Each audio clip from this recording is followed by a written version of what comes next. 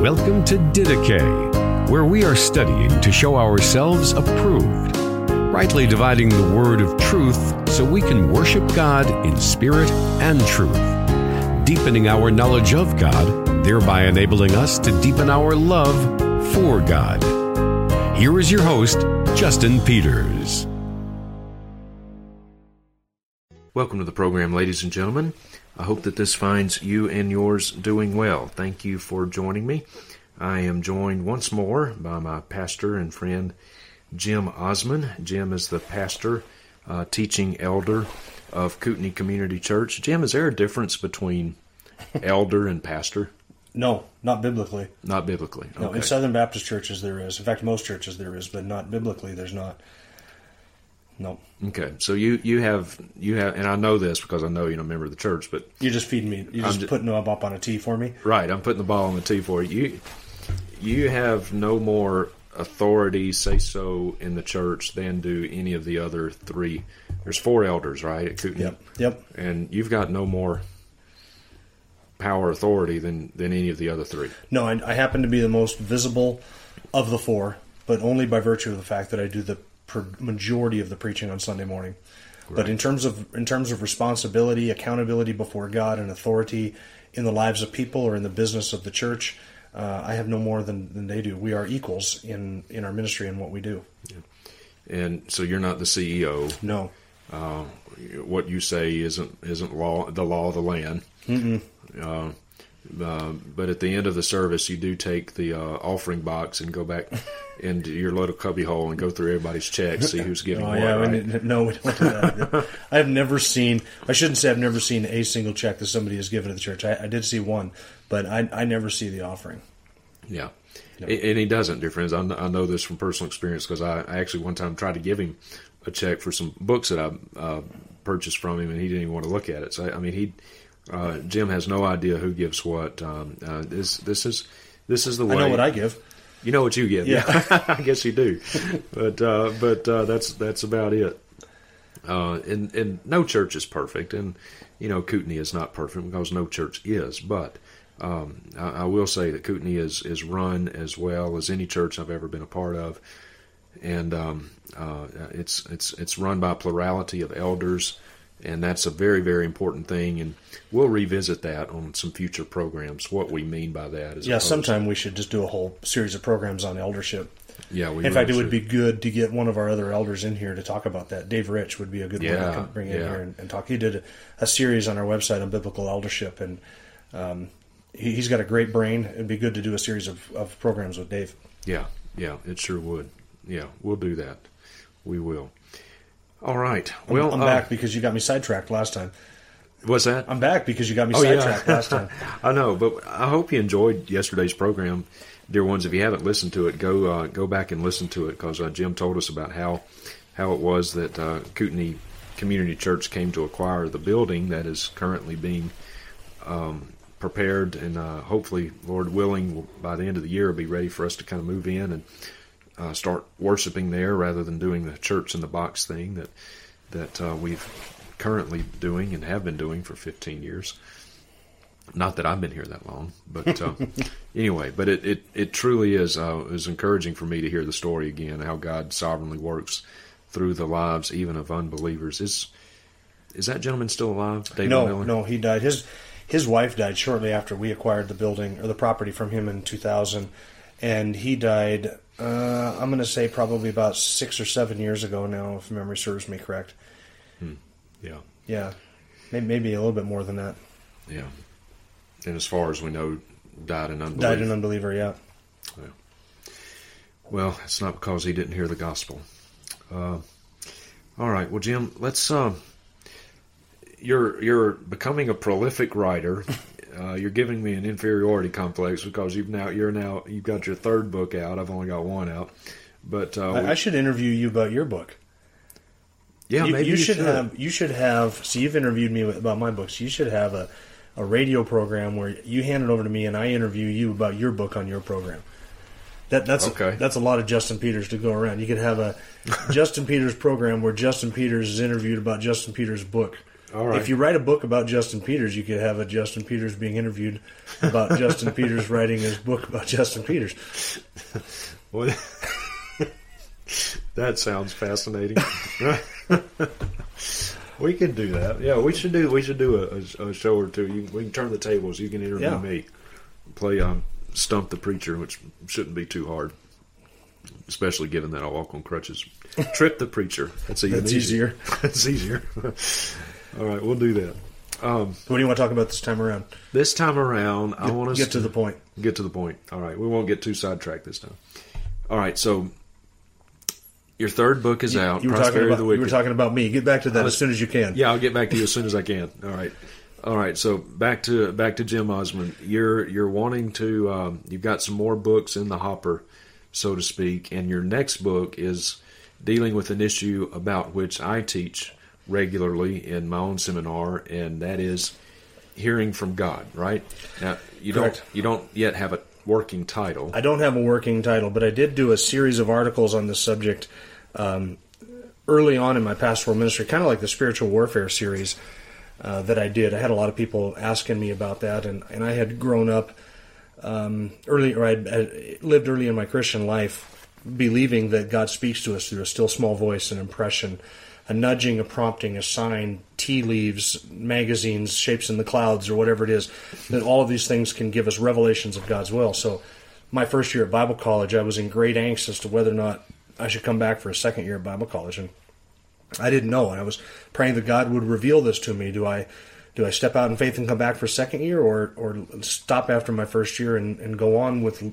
life and do what I had planned to do, which was to become a certified public accountant and go off into the business world? And I was asking God, begging God to give me some kind of direction, and the heavens seemed to be silent. God seemed to be silent but with any kind of an answer. And all of my friends in Bible college would say, well, the Lord spoke to my heart and told me, and the Lord told me this. And I was getting nothing. And I thought, why am I just not spiritual enough? Have I not tuned into the frequency of hearing God's voice adequately enough to get these revelations? And it was really a crisis of faith for me that I even started to think maybe I'm not even saved because God's not giving me personalized directions. And so eventually, I'm going to skip past all of the stuff in the interim, but eventually I came to understand that God speaks to us in His Word and that is sufficient.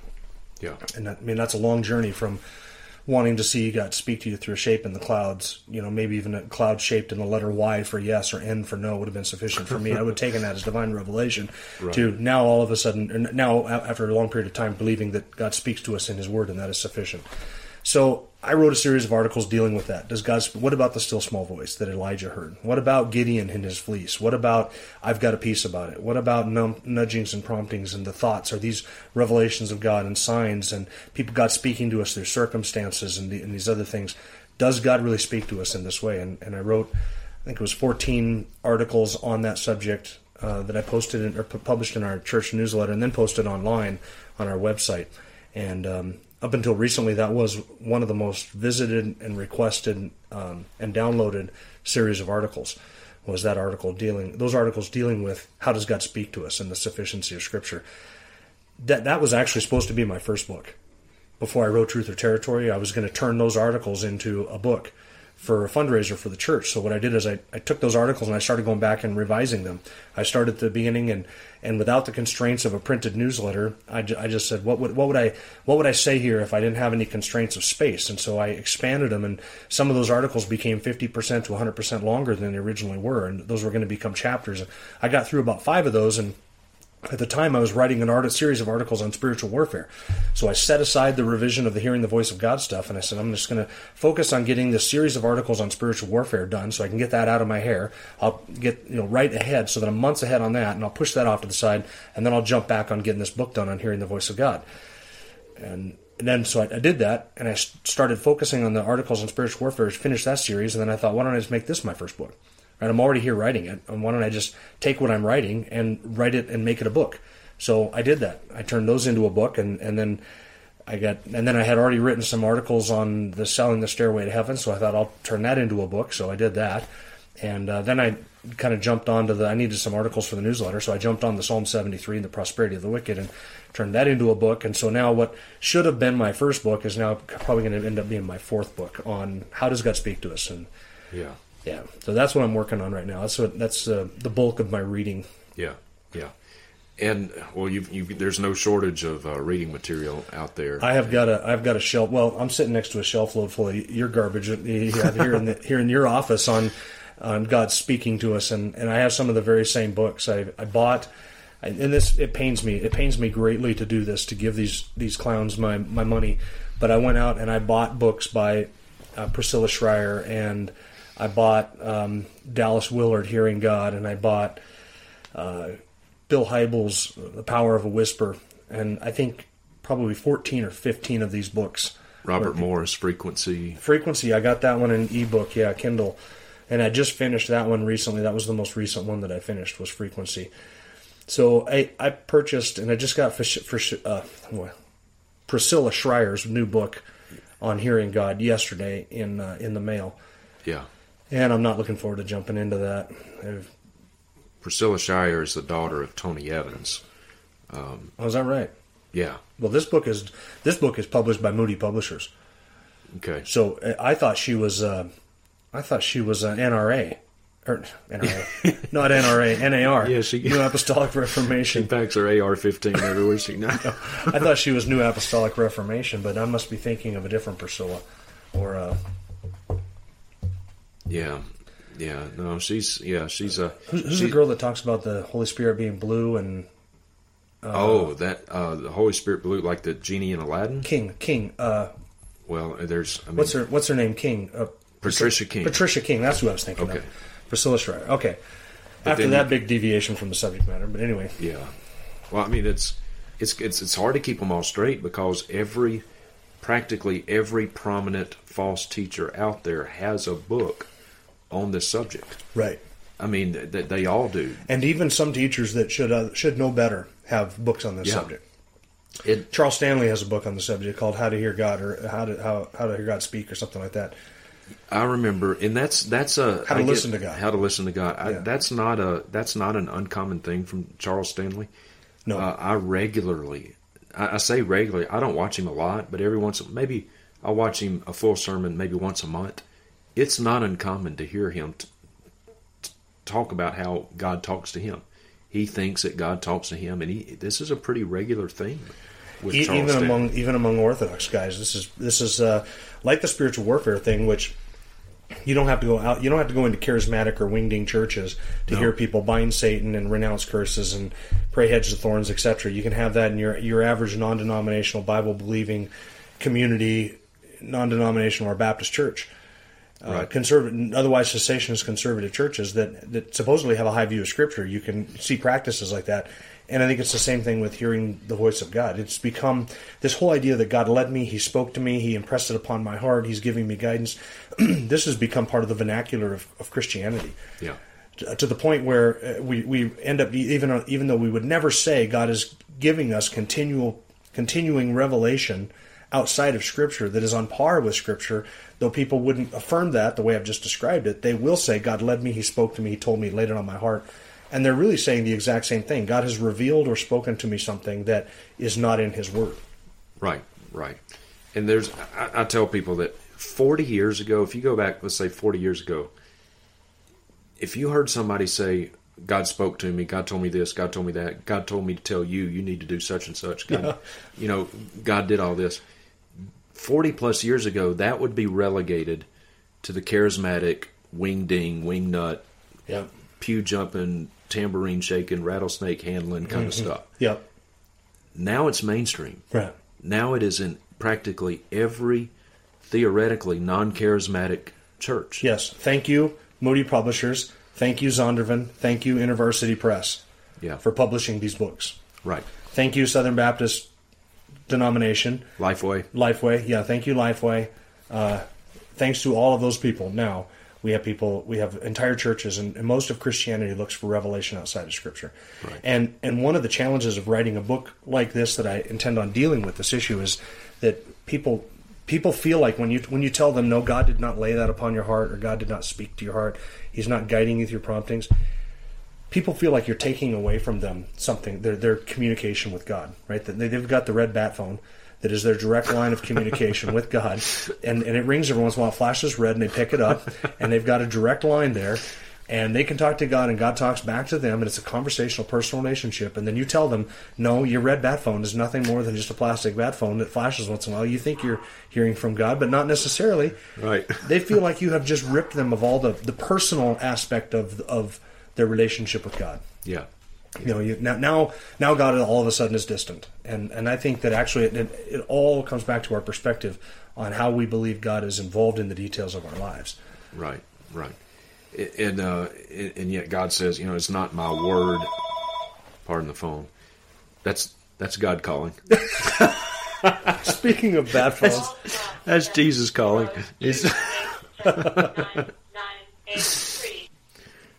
Okay, back before we were so rudely interrupted, I started to say, God says in His Word, is my word not like a fire and a hammer which shatters the rock? And yet we've got this notion that if all you've got is the Bible and you're indwelt by the Holy Spirit, that's boring. Mm-hmm. Somehow that's boring. Somehow that's not enough. But to really have the fullness, have the abundant John 10:10 life, have the abundant life, and to really have a vibrant relationship. We hear this all the time. You've got to have a relationship with Jesus. When we hear that nowadays, we think of somebody that you talk to, and he talks back, and you hear him, and all this kind of stuff. Well, this is a modern day version of Gnosticism, right? Yeah, it's got to be a two-way conversation. It's got to be a two. If God doesn't speak back to me in a personalized way, where I am hearing something from Him that I can't get in Scripture, then it's not really a relationship. So all these books that I've mentioned that I bought and I'm reading, they all have that same that is the assumption at the beginning of every book where they say that our relationship with God is a two-way conversation. They'll use that phraseology. It has to be a two-way conversation. Prayer is a two-way street. That's what they say, but I believe that my relationship with God is a two-way conversation. I speak to Him in prayer. He speaks to me in His Word. And 40 plus years ago, every non-charismatic evangelical would have understood that. Yeah. That we talk to God in prayer, He talks to us in the Through Bible. His Word. But now nobody understands that. And No. and as you said, thank you Zondervan, and thank you Lifeway, and thank you the Southern Baptist Convention. Moody Press. And thank you Henry Blackaby, Experiencing God. I would say Experiencing God by Henry Blackaby has been the thing that is singularly most responsible, not totality, but singularly most responsible for introducing charismatic theology into non-charismatic churches. Yeah, I would agree with that. He's certainly made it prevalent among Southern Baptists, and I think what Henry Blackaby did was kind of mainstream that idea, or at least make it intellectually credible among Southern Baptists, because he took probably something that was already creeping into evangelicalism, and he made a Bible study out of it, and he made an Experiencing God workbook out of it, and Bible studies and Sunday school curriculum, so that basically it kind of made it lent it the air of credibility, because now now there's a whole study on scriptures that teach us that this is the case. Right? This can't be something that's relegated to charismatic circles anymore. We have a whole Bible study that tells us that this is how God speaks to us. Yeah, right. Well, I think it's going to be a very needed book, and it's going to be monumental. It's a huge. I wasn't realizing how big of a project I'm really biting off with this. Oh, yeah. I think it's going to be enormous, because I want to include a chapter on the New Apostolic Reformation as well, because there's that's kind of an extreme end of that spectrum, and really what I'm coming to see is that there is this amongst those who think that God is continually speaking with us today, or still speaking with us today. There's a spectrum. You have on one hand, quote unquote cessationist, conservative, Bible believing, evangelical, non-charismatics, and in that camp I would put, though they're not functionally this way, this would be their profession, Bill Hybels and Charles Stanley. Then you have sort of your classic... That we have our own theological... There's other issues, theological issues. Oh, absolutely, yeah, absolutely. But they're on what would be considered sort of the conservative Baptist type of... and Henry Blackaby would be in that camp, right? They're not considered charismatic evangelicals. Yeah. And I have tons of issues with all three of those guys, but they would be on one end of that spectrum. And then kind of moving into charismatic, you got guys like Jack Deere, Surprised by the Spirit, Surprised by the Voice of God. I have both of those books. I got to wade through all of that tripe and read that. And then and then you got sort of more extreme charismatics, and then you got the New Apostolic Reformation, all of whom believe that God is speaking to us through still small voices, not nudgings and promptings, etc. Yeah. So you can't, in dealing with the subject matter, you can't paint with a broad brush. You can't put Bill Hybels and Charles Stanley in the same camp as Bill Johnson. Yeah, Eckhart and Bill Johnson, New Apostolic Reformation. Though they have similarities, it's unfair to paint them all in that way. They don't. Bill Hybels and Charles Stanley would not have a heretical view of the second person of the deity. Right. They wouldn't have a like Bill Johnson does. He's got a completely different Jesus, and we wouldn't say that about Bill Hybels and Charles Stanley, though there are significant issues there. Right. But what they all have in common is that they all believe that God speaks in a direct, quotable sense outside of the Scriptures. Yeah, correct. And error always begets more error. Yeah. Paul says it spreads like gangrene, right? Error always begets more error. Right. And so that's it's going to be a huge writing project, and I've got all the text that I had in the articles. And kind of in reading through that, I just realized that all of this has to be really reworked. And I know that in doing this, it's like with Truth or Territory, I'm going to be attacking somebody's sacred cow. Yeah. And I'm going to be poking a bee's nest, I think, with how I would go about doing this. And I want to make sure that I'm well researched and it's well articulated, it's clear, it's concise, it's accurate, and that I'm accurately portraying what some of these folks teach. And that's why I've been wading through all of their stuff. Yeah, that's right. It's hard, but that's the next writing project. And yeah. I don't know. I hate to even put a date on when that'll be out, but I'm hoping that right now we're trying to get our new building finished and get into that. So it's going slower than I would like, but I'm hoping sometime 2018, 2019. Yeah, good deal. And then, yet further down the road, we got, and we're running out of time here, so I'll give you some quick things these are kind of in the back of my mind. I'd love to do a book on the 7 sayings of the cross that Jesus did, and have a whole chapter, maybe 2, dealing with the "My God, why have you forsaken me?" and the theology behind that. So there have been other books. I think Erwin Lutzer did a book on the 7 sayings of the cross, and there was another man who wrote one, and I need to read that. And I think that my unique contribution in that realm would be to take each of these sayings of the cross and tie them in with the Old Testament expectation of the Messiah, what the Jews anticipated, and how this would fulfill Old Testament prophecies regarding the Messiah, and the unique ways in which each of these 7 sayings from the cross tells us about who Christ is and what He was doing on the cross. So it'd kind of be really a theological treatment on dealing with atonement, the humanity and the deity of Christ, and Old Testament messianic expectation, kind of putting all those together in an expository, exegetical kind of dealing with each of those passages, and maybe even a harmony of the Gospels regarding the crucifixion accounts. Another book that I would like to do is Twisted Scripture, and this would just be a collection of commonly abused Scripture references. My sheep hear my voice, therefore Jesus speaks to us privately. Touch not God's anointed. And a whole bunch of passages of Scripture that are typically abused and misused, and then to give a proper exegesis of those passages in their context. And so I've just been collecting those, and that wouldn't be really a unique contribution, because I think there are other men who have done books like that. I'd have to do some research on it.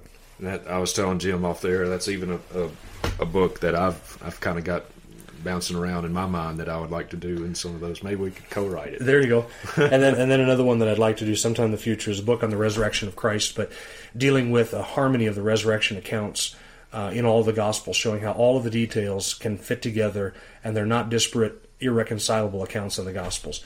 And then also dealing with the theology of resurrection from the perspective of how central is it to the faith of the New Testament, and walk through the preaching of the apostles through the book of Acts, and the centrality of the resurrection in Paul's teaching for our salvation, security, and sanctification. And then deal with guys like Marcus Borg and others who deny the resurrection and deny that it is essential to the historic Christian faith. Yeah. So everything that I try and write, I'm trying to write things that are unique. I'm not going to write a book on preaching or eschatology or stuff like that. There's hundreds of books out there on that stuff, and I don't think that I can make any kind of a unique contribution that would be worth people spending money on.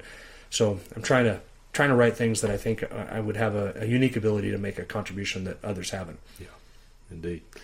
All right, dear ones, thank you very much for joining me. Jim, thank you, brother. Hey, sorry it was so much about me. No, that's the way it's supposed to be, man. That's good. Gives me a little bit of a break in prep time for my radio programs. Enough about me. What do you like about me? Yeah. All right. Oh, dear ones, thank you. I trust this week has been encouraging for you. It has been for me as well. And we are running out of time, but if you want to learn more about Jim, Kootenai Church, go to kootenaichurch.org, KOOTEN as in Nancy, AI, church.org. Until then, may the grace of our Lord Jesus Christ, the love of God, and the fellowship of His Holy Spirit be with you all. Thank you for listening to Didache. We hope that you were encouraged and edified by what you just heard. If you have a question or comment for Justin, are interested in more teaching resources, or would like to have him come and preach at your church or conference, you may contact him at justinpeters.org.